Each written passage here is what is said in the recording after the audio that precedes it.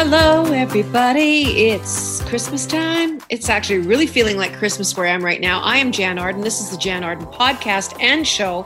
I'm here with Caitlin Green, Adam Karsh. We are in our respective homes. There's more lockdown here in Calgary, Alberta. Finally, they have locked us all down, and it is about time because people were dying. Thank you. CC Peniston should do a remix of that. Finally, it has happened to us in Alberta because we are losers. Anyway. I know numbers are up all over the place, but Alberta in particular. Let me tell you something about leadership, because yes, it is very hard being a leader in any part of the world at any given time. COVID is not something, a lot of people saying, I didn't sign up for this.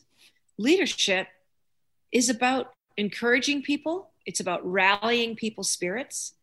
It's about lifting people up.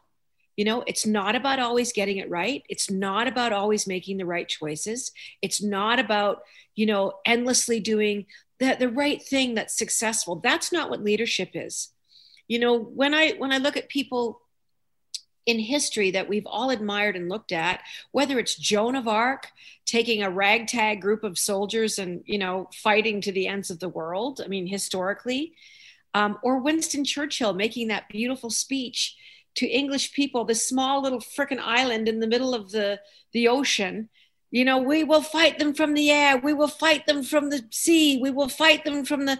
He changed the course of a world war with his oration. So when you look at, someone like Jason Kenney in Alberta, say what you will, it is glaringly obvious that some people are just not built to lead. And it times like this, it's not about politics. It's about leading people in a way that is coherent and responsible. And more than anything, and then we can move on, lifting spirits and making people feel like there's hope. There's a light at the end of the tunnel that's not a train coming at you. Anyway, that's all I'm going to say, because it's been very, very frustrating to watch. I know every province in this country has talked about mixed messaging during this time. Like, once again, we were talking about this last week, Caitlin. Let me get this right. I can't have 3 people in my house, but I can go to a casino and meet 10 of my friends and have drinks and play slot machines. So you cannot tell me, there's not a person that can stand in front of you and go, that's a clear message about behavior. Anyway, moving on now. I do think, though, that we fall prey a lot in Canada, thanks to our neighbors to the south, of comparing ourselves to the US and going, well, we've nailed it. I'm like, that is the last point of comparison. If we lived north of New Zealand or South Korea right now, we'd be going, damn it. And so those are the countries that you compare yourself to. Compare yourself to places that went into COVID and they saw the cases go up. Very strict regulations. Well, everyone would say, those countries literally locked it down. Well, like New Zealand said, everyone would be like, okay, well, they have a smaller population. Sure. Let's look instead to South Korea, where they had the MERS outbreak, the Middle Eastern Respiratory Syndrome outbreak. They learned from it. Did here in Toronto we learn from SARS? Absolutely not, apparently. So we learned nothing from the same type of respiratory illness that South Korea chose to learn from and plan for. South Korea has more people than us. They have a lower GDP, and they have done way, way better when it comes to contact tracing, when it came to testing right away. Their testing system was so robust, their contact tracing system was so great that they got their citizens back to some semblance of normal life with new public health measures in place.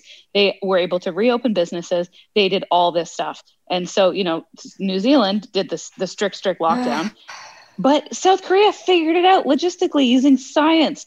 And Canada sat here and we 30 years ago sold off our one vaccine production facility. And in the meantime, we learned nothing from SARS. We didn't keep our PPE up. We didn't have testing in place. Our contact tracing stinks. Yeah, we're frustrated. Canadians are frustrated. There you go. Anyway, that's my rant. No, and that's true. No, it's good. And I think, and if we look at the other side, if you want to call it that for a second, of people, once again feeling that their rights, their is being impeded because of having to wear a mask. That's finally been mandated in Alberta. So even Jason Kenney actually stood back, took advice from Dina Henshaw, who has been miraculous during this whole thing. We've had so many female women health care provider workers, leaders in every province. It seems to be these wonderful women that have stepped forward to kind of be the voice of reason. And Dina Henshaw is ours here in Alberta. And I think he finally took her advice. And I think 3 weeks ago, when they first started down this road of putting, something in place, some restrictions in place, people were like, did anything change? No. Anyway, I think he finally followed her instructions of going, this is going to get worse. Healthcare workers here have been really saying, listen, we are drowning. We're disappearing beds. We can't keep up with this. I mean, just statistically do the math. We're not going to be able to keep up. Yeah, I mean, if you're not going to be able to keep up, the healthcare system is going to be overwhelmed. And if you fall into a camp where you say to yourself, I'm really not in favor of these lockdowns. They've cost me my business. They've cost me a ton of money. They've cost me my dang sanity. Then at least I'd like everybody to agree that we need to then invest in science so that we can live alongside the virus, as other countries have done, where they prioritize testing, they prioritize contact tracing, and case management followed. And that's the part that I think we should all find the midpoint on, where you're like, can I ask you this question? Like, why, if you and I are having this conversation, I barely graduated high school. I know it's glaringly obvious most times. But if we're having this conversation, surely to God in heaven, somebody in a boardroom somewhere has had the same discussion. My very dumb person take is that I don't think, based on how this has gone, we've invested enough in public health over the years. Again, we compare ourselves to the dumpster fire in the US and say, we have such a great public health system. And we do. I love our public health care. I love our public health care workers. I love our frontliners. But when it comes to things like planning for this, when we did have warning with SARS here, especially in Toronto, especially in Ontario, I just think it's a failure on all levels of government across every party. We had a Liberal government here for a long time that clearly didn't make enough plans for this. The PCs are in now. So it's not about, like you said, it's not one specific party. It's not political. It's just, we know we need to step up our public health measures now. I mean, you look over it, they saw that pop-up of all those minks that caught the coronavirus, a new strain of this coronavirus or COVID-19 in Denmark. So you're like, it's only a matter of time before another virus carrier of close contact with animals comes and knocking on our door. Let's be prepared next time. Well, and we do have some fun stuff to talk about today, but I mean, like obviously, like my microwave. But finally, just to kind of summarize from my point of view, I think, talking about leadership, that's sort of how we started this program, is talking about leadership, and that it is difficult, and that it is very hard having, that consensus where everybody is backing you up, that you have your entire populace going, they're so great. And I understand that it is difficult. Damned if you do, damned if you do, somebody said to me yesterday. And I thought that was so funny. Having said that, it is up to us as individuals to use our integrity, our caring of other people, just dignity and common sense. And I know common sense isn't common, but to do the right things. We can't always wait for a government to say, hey, put that seatbelt on. That's the law. It makes sense. Strap your kids in.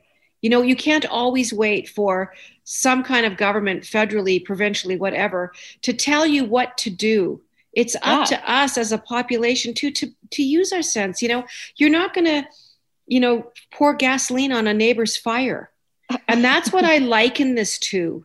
We live in times where I feel like not protecting yourself, not wearing a mask, not doing social distancing, not practicing not participating in gatherings or drinking beer in a bar. Economy aside, you don't throw gasoline on a fire. It just doesn't make sense. So we have to take it upon ourselves individually. Okay, we have a couple minutes left in this first part of the show, and we need to talk about Nigella Lawson. I love Nigella Lawson. I find her very beautiful. I probably have a crush on her that I don't even want to really accept. I know, get in line, right? Yeah. The way she talks about food is just beautiful. She's lovely. Yes, that is. Anyway. So, Caitlin, you brought the story to the table. Just explain what's going on here. All hell is broken loose because she didn't pronounce microwave right. She's doing a cooking show. She is covering a recipe for mashed potatoes, I believe it was. Listen to her pronunciation of how she pronounces microwave. A bit of milk, full fat, which I've warmed in the microwave. I find that very sexy. Microwave. I mean, even if you are British and you have like a posh British accent, no matter how you mispronounce something, it still sounds classy. I don't care. Listen, to me, she's the ASMR. Like I'm actually now going to just put because of this. Mm-hmm. I'm now just going to listen to her at night. I love the Calm app. Calm app could sponsor us in a second if they wanted to, because we love them here at the Jan Arden Show. But she's got a beautiful voice, but she does get quite, I mean, you talk about superlatives and $300 words that she throws around in that show. I have actually watched a cooking show where I'm like, Jesus, I have to look that up. I have no idea what that word is. And she's describing a green bean. Anyway, we're going to come back. We have lots to talk about. Thank you so much for coming and spending your time with us today. This is the Jan Arden Podcast. Hey, we're back. This is segment 2. And just for those of you with your stopwatch at home, it's 8 minutes long. And so that's right. 8 minutes.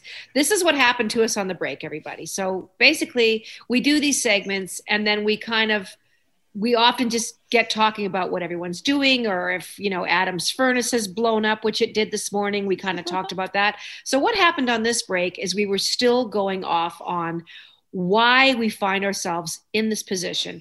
And I kept saying to us, look, the three of us are not NASA scientists. I barely finished high school. We all feel like we're somewhat intelligent, but we're not scientists, but we're having conversations. We're like, why isn't anyone else talking about this? They must be.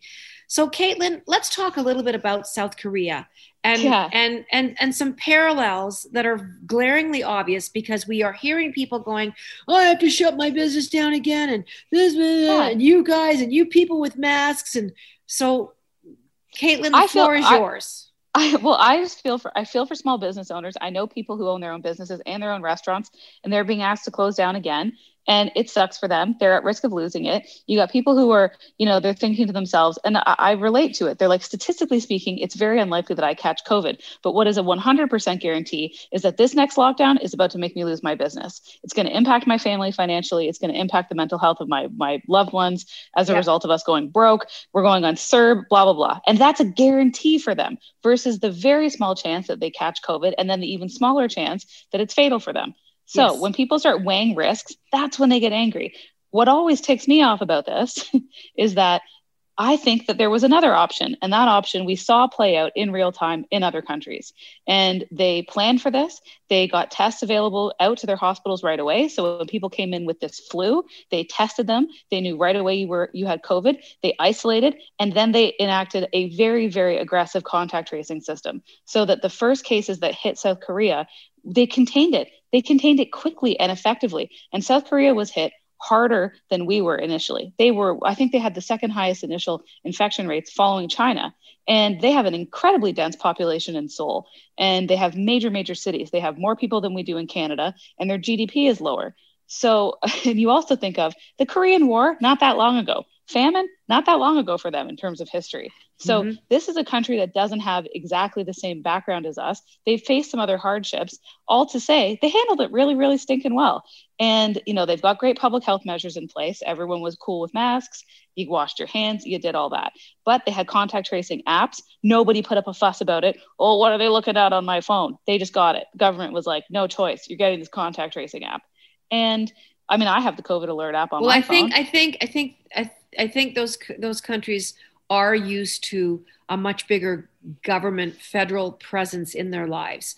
And but because they're very used to it, and it has been probably 50 or 60 years of that kind of big brother is watching you, they don't question that. They don't question the authority. So in my mind's eye, in countries like that, like China, South Korea, they're just like, we're going to do what we were told to do. And that's problematic here, is that people, because we live in such a free society, people are very reluctant to do what they're told to do because they feel like they're somehow giving up their right to be a human being walking on the planet. And that's not it at all. You have to have order when you're trying to tackle an invisible enemy like this. You have to have organization.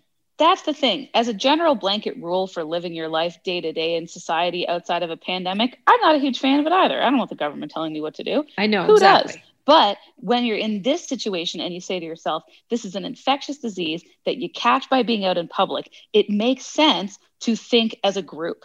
And so that is when you're dealing with this situation specifically. To me, it seemed to make sense to approach it in the way that other countries did. Now, New Zealand, they went into the craziest lockdown ever. I don't know that necessarily would have solved all the people's problems here who are complaining about the lockdown that we've put in place. But I do think that science could really have helped us out. And again, we've been in a great position this week where Health Canada approved the Pfizer vaccine. It's crazy. This virus has been around for less than a year, and we have effective vaccines. Like, I know it is a miracle. It is. It's wonderful, and there should be a lot of cheering. And once again, science. All of us can say what we, deniers or vaccine deniers. I'll tell you what. It is so impressive to see young men and women that have been working side by side globally. They've been sharing information. Even these big companies, they knew if they needed to tackle this, they were sharing information of what measures that they were taking, what ground they were breaking. It's been exciting to watch. I mean, normally I didn't know a lot about vaccines until obviously this year, but some of these things have taken 10, 15 years, longer than that, to develop vaccines that are effective, safe. And here we are, 8.5 months in, with something that they're making millions of doses of. Canada is expected to have 265,000 doses in the next month or so, and then another 2 million on the way. Obviously, for the people that are most vulnerable, our healthcare workers. My gosh, to get our healthcare workers, inoculated. Yeah, and our long-term care homes. Oh my gosh, I'm so happy for them. When you see the long-term care home vaccination rates hit a nice healthy level, you'll notice the fatalities for COVID just start to drop. That's the hope. And it's just one of those things where a lot of people are uncomfortable. And I certainly understand why, because as you said, we don't usually have to know anything about vaccines in our day-to-day life. Why would we? But what's important to remember is that as much as this is, yes, a quote, new vaccine, they're playing off and they're using tons and tons of older medical information, existing medical information on coronaviruses, existing medical information on things like the Middle Eastern respiratory syndrome, South Asian respiratory syndrome. They're using all that data to help them with this vaccine. So yes, technically it's new, but a lot of the research was already there. That's why they did it so quickly. So one more time, it doesn't have to be political. We can just all appreciate science and listen to science. Science, and science. I love it. I'm really grateful for people that have pursued that in their lives, that have spent, $80,000, $100,000, $200,000 to educate themselves. I think what this virus has done is really made us appreciate people from every walk of life that contribute to each and every one of us stepping out our door in the morning and having a livable, functioning life. And it's changed the way we think about the people that we walk shoulder to shoulder with down the street. You're listening to the Jan Arden podcast. We'll be right back.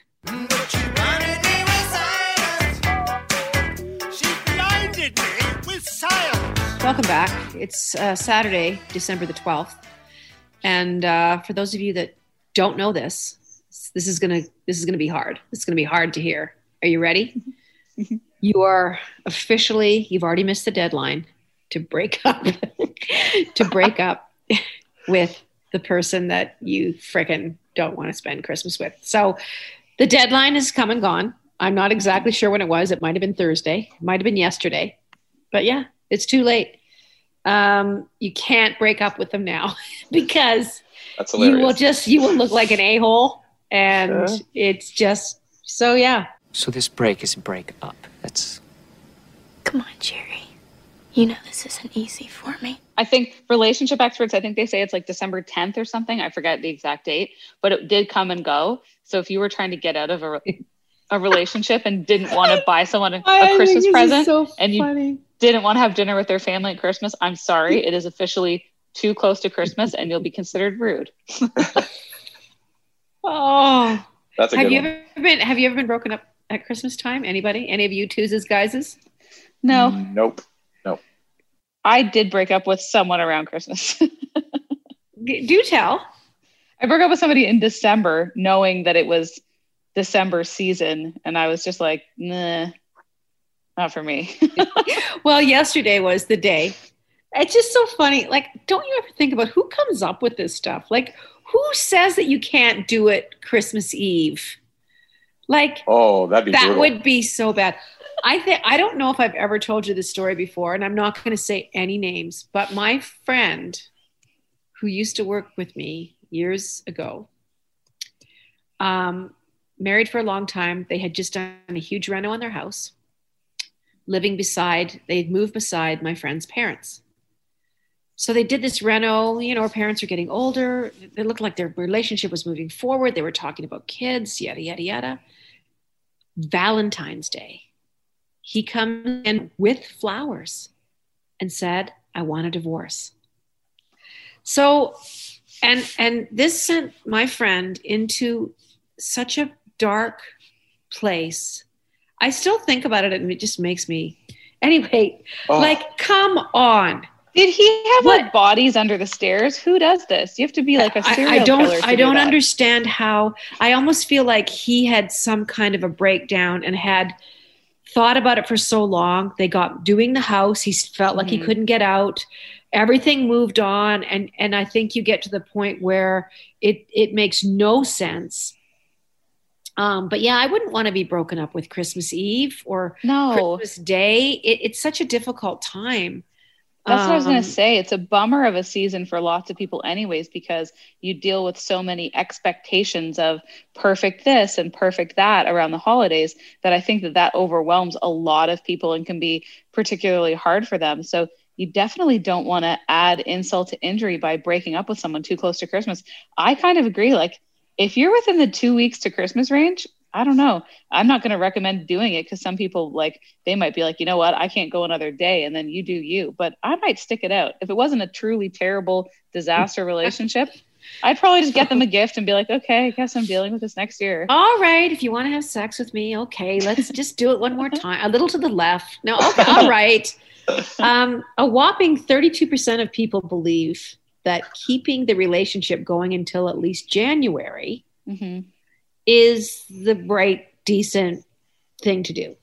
So maybe I'm wrong. That could be stupid also, but maybe I'm not doing anyone any favors. I mean, this happened with a not very serious relationship for me. So I'm not speaking from a place of like talking about a divorce. That's terrible. But yeah, I don't know. I don't think I could do it. It'd be too close. If I'm ever in a relationship again, I'm going to really be mindful about December, because apparently the first 2 weeks of December is the most popular time to break up with people.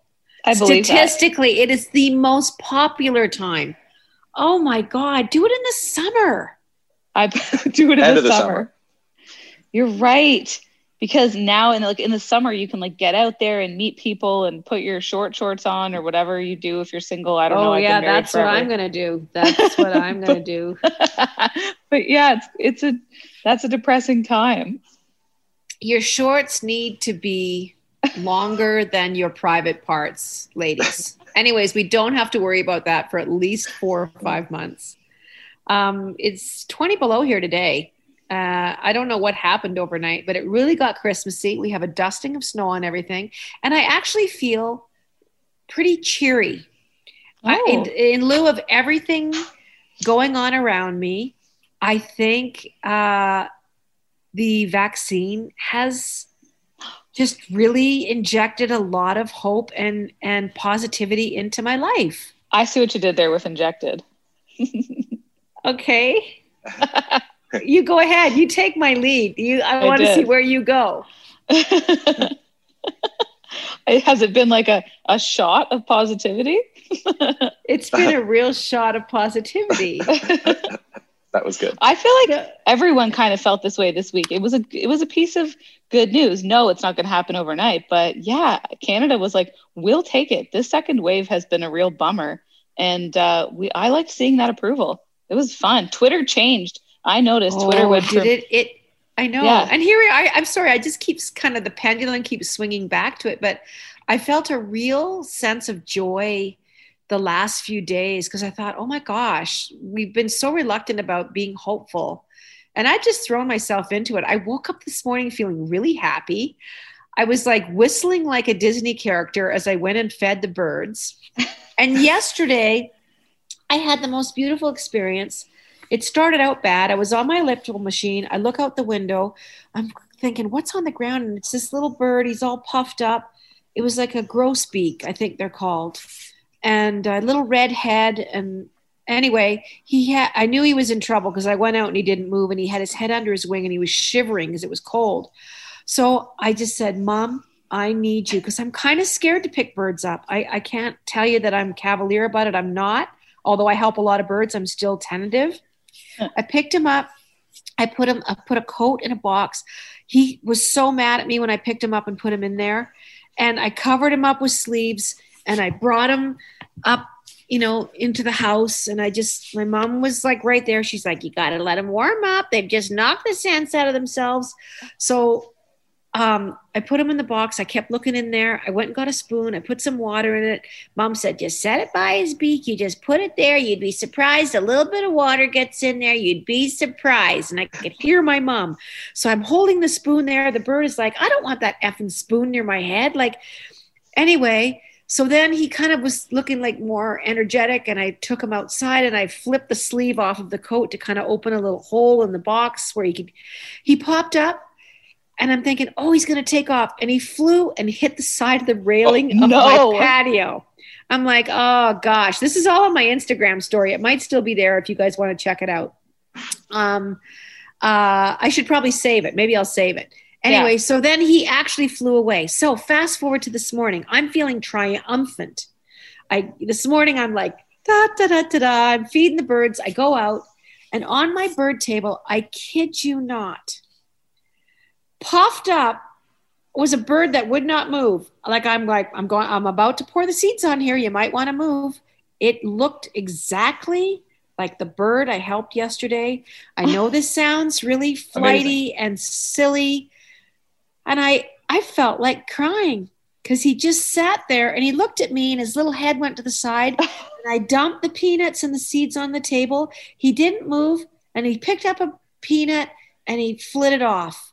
Aww. Anyway, that's my little positive story of the day. But it just, my heart has been happy with just simple things and the hope of just life being the charming, beautiful, exquisite thing that it is. And I hope as we go forward, we all find ourselves being more grateful for our loved ones, our friendships, our jobs, the food on our table, the air in our lungs, walking down a street, taking a bike ride around a friggin' lake, do you know what I mean? Just the gratitude of everything. Yes. And that has been the lesson. I hope going forward, we just hold our kids a little longer and harder. Not that I have children, but if you guys, Caitlin, I'm wondering if I could borrow your child. You can. Definitely can. Because I'm going to be incontinent probably within the next 10 years and I will need help wiping my butt. And I'm going to...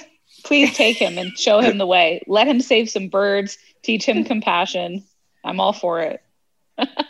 Anyway, you're listening to the Jan Arden podcast, and we will return. Welcome back to the Jan Arden podcast and show. I'm with Caitlin Green, Adam Karsh. I have not dreamt about sleeping with a lot of celebrities, to be honest. But the one that I have had more than once is, get ready for it, and I'm not I wish I was kidding, Johnny Depp. Really? Oh, explicit. And I wake up going, Johnny Depp. Like, honestly, could it not be Nigella Lawson? But no, that's not what happens. And I'm with Johnny Depp, and I'm very, very self-conscious about my body, which doesn't surprise me. In my dream, I'm self-conscious. Anyway, so Johnny funny. Depp is having some awkward workplace hookup things coming back to haunt him. I don't know if you guys know a lot about this, but his reputation has taken a huge hit during this UK defamation case, because now he is poised to take an even bigger hit as he's got an American defamation case coming up. And I don't know if anyone cares about this, but we do here at the Jan Arden Show. There's been shocking details uncovered about Johnny's life. And the big thing is that he was allegedly romantic with, I think we can guess this already, Angelina Jolie, Marion Cotillard, and Keira Knightley. And even I feel bad for these women, to be honest. Yeah. You'll have to turn over all responsive communications with the actresses as part of the case. He is seeking $50 million in the suit over a December 2018 essay by his ex-wife, Amber Heard. So what does this mean, Caitlin? What's your take on it? He's got to cough up like emails and texts and everything between Angelina, Marion Cotillard, and Keira. Keira. Well, I love how they said responsive. So like, I'm assuming if somebody left him on red, we're not going to have to find out about that. So maybe we'll save him that embarrassment. But any sort of back and forth that he had with these women who he was allegedly involved romantically with while they were working on films together, they want to know about it. And they want to know about it. And this is the problem. This is why I think so many people, and of course celebrities included, don't want to get involved ever in like lawsuits. If you're ever watching Law and Order and people are like, oh, I don't want to take the stand. And you're like, why wouldn't they want to? Yeah. You're like, why would they want to take the stand? Defend yourself. You're like, because someone's going to dig up sexts from 10 years ago, maybe, as part of the lawsuit. When did you dream about Johnny Depp? Well, it started out innocently enough. But then we were on a horse, nude, riding backwards, and I just didn't know. Anyway. No, wait, was it Charlie in the Chocolate Factory, Johnny Depp, or was it Jack Sparrow, Johnny Depp? Oh, that's a good question. I'm going to go. Gross. No, I'm just going to go with kind of like Johnny Depp, who hasn't showered in probably a month and has dirty nails and a lot of jewelry. But he did look very good. And I remember in the dream thinking, I can't believe he wants to sleep with me. So, dreams are funny things. I honestly have never had any interest in the man. Yeah, I mean, that's funny. I don't know why that person is in your, who can control dreams? People write me on a fairly regular basis about dreams they've had about me. And trust me, much of the time I'm very uncomfortable about it. I don't like that. I wouldn't want someone telling me that. Hey, Jan, last night you and I were, like, it's very weird. I don't think I would ever have written Johnny Depp to tell him that he was in my dreams.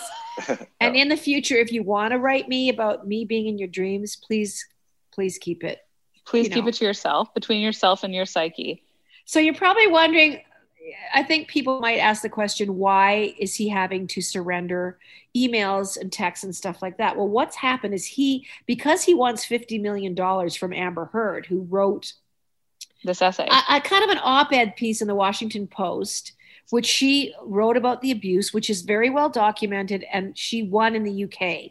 Like that, she didn't get overturned there. So in the States now, because this lawsuit is happening over here, he was arguing that he didn't want past romantic partners being brought up. And I guess these are the past romantic partners. So all these women kind of have to come forward, and I hope, would they end up on the stand? Like, I don't know much how this works. I mean, like, I don't think it's going to be a full courtroom drama, or I hope not. It wouldn't be. They might be deposed, like in like a boardroom somewhere. But I just think to myself, okay, so you're Keira Knightley, you're Marion Cotillard or Angelina Jolie or whatever, and you're working on a movie with Johnny Depp, and as a lot of people do, you wind up hooking up while you're on set. It happens. Now everyone's digging this up years later. Your tawdry workplace affair is going to have to be like uncovered in a boardroom where everyone's reading out your text messages. It's just the worst case imaginable. Like everyone tells you, don't go where you eat kind of thing when it comes to office romances anyways. This is like the worst case scenario I could ever imagine if you hooked up with somebody you worked with, is that later it's somehow involved in a lawsuit. Okay, in my early days, and let's keep in mind there was alcohol involved. When I was in bands like streaming around in the 80s in British Columbia and Northern Alberta and the Yukon, I may have been entangled with some of the fellas in the band.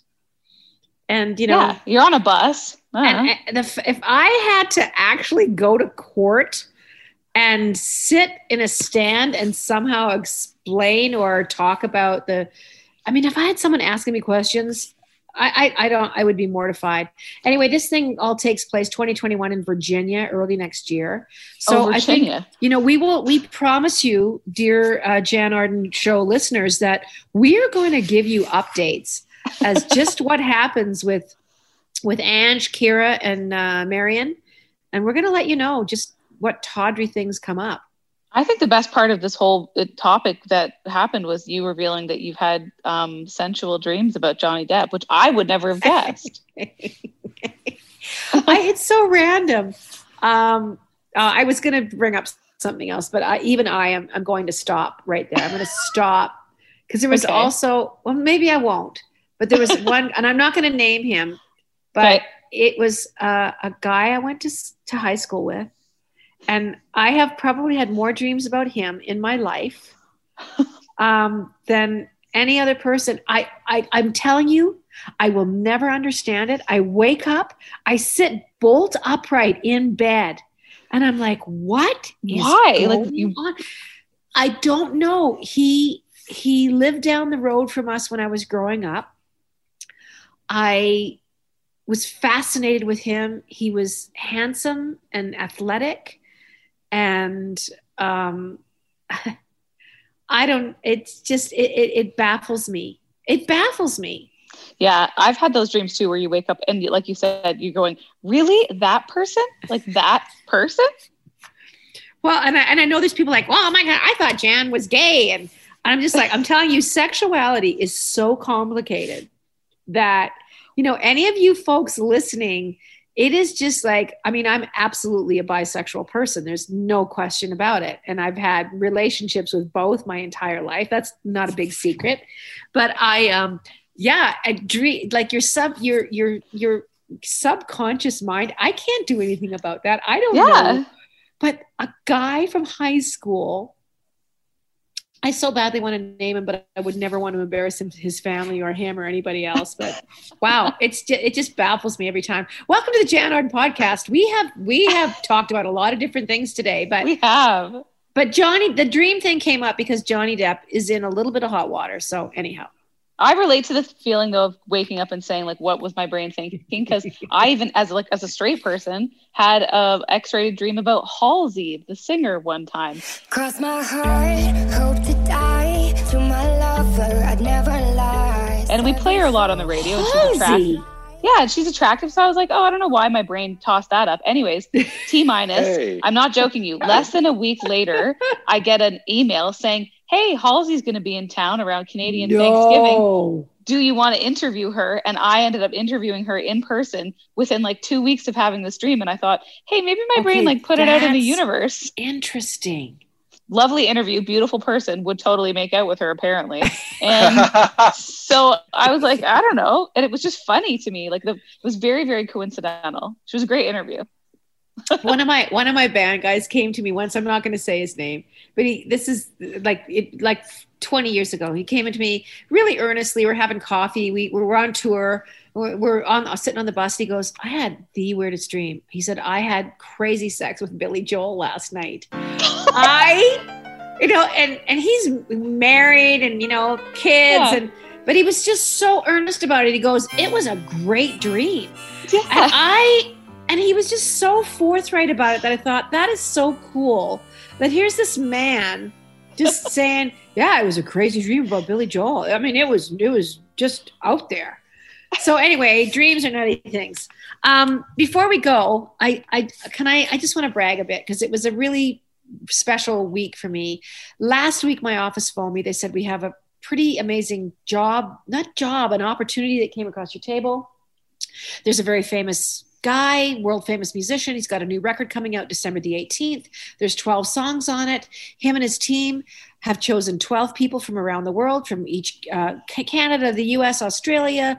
You know what? You get the drill, right? All these different territories. He said, you have been chosen for Canada. I'm like, what do I have to, what? Well, it was Paul McCartney. What? And yes, Paul McCartney. And so yesterday, I heard a song off the record, and then my friend Russ and I did an adaptation of the song, like a cover of it. And Paul McCartney like retweeted it. We filmed, I did a little film doing it. And so, yeah, it was part of the 12 days of Paul McCartney.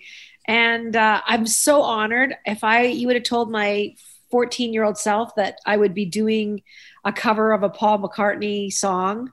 His album's out December the 18th. I don't know when any of our covers come out, maybe next year. I don't know what they're going to do with them, but you can check out my little 30-second clip of my rendition of Lavatory Lil, which Paul says was written about in the 70s about a very woman that drove them all bonkers and was, anyway. It's been amazing. To see Paul McCartney retweeting this video clip, I will just never forget it as long as I live. So let's get him on the show. 3, yeah, let's get him. Paul McCartney 3 comes out December the 18th. Pick up the album, and we'll let you know if they do anything with my cover. You've been listening to the Jen Arden Podcast. Thank you. Subscribe. Hit that button. It'll remind you every week that we're on. Thank you to all our listeners. Thank you to all the stations that play our show. We're so grateful. And look after yourselves. Be safe. Be positive. We will get there, folks. Please, please, please don't be down. We're human beings. We're built for change. We were built to overcome obstacles. We were built to adapt. We've been here for so long. I know Adam's giving me the spin around, but be of good cheer. Be of good cheer. We are going to get there. We love you. We'll talk to you soon. Toodly-doo. Look out for Lavatory Lil. Look out for Lavatory Lil. You think that she's a winner when she's cooking you your dinner, but she's really moving in for the kill. Lavatory Lil. This podcast is distributed by the Women in Media Podcast Network. Find out more at womeninmedia.network.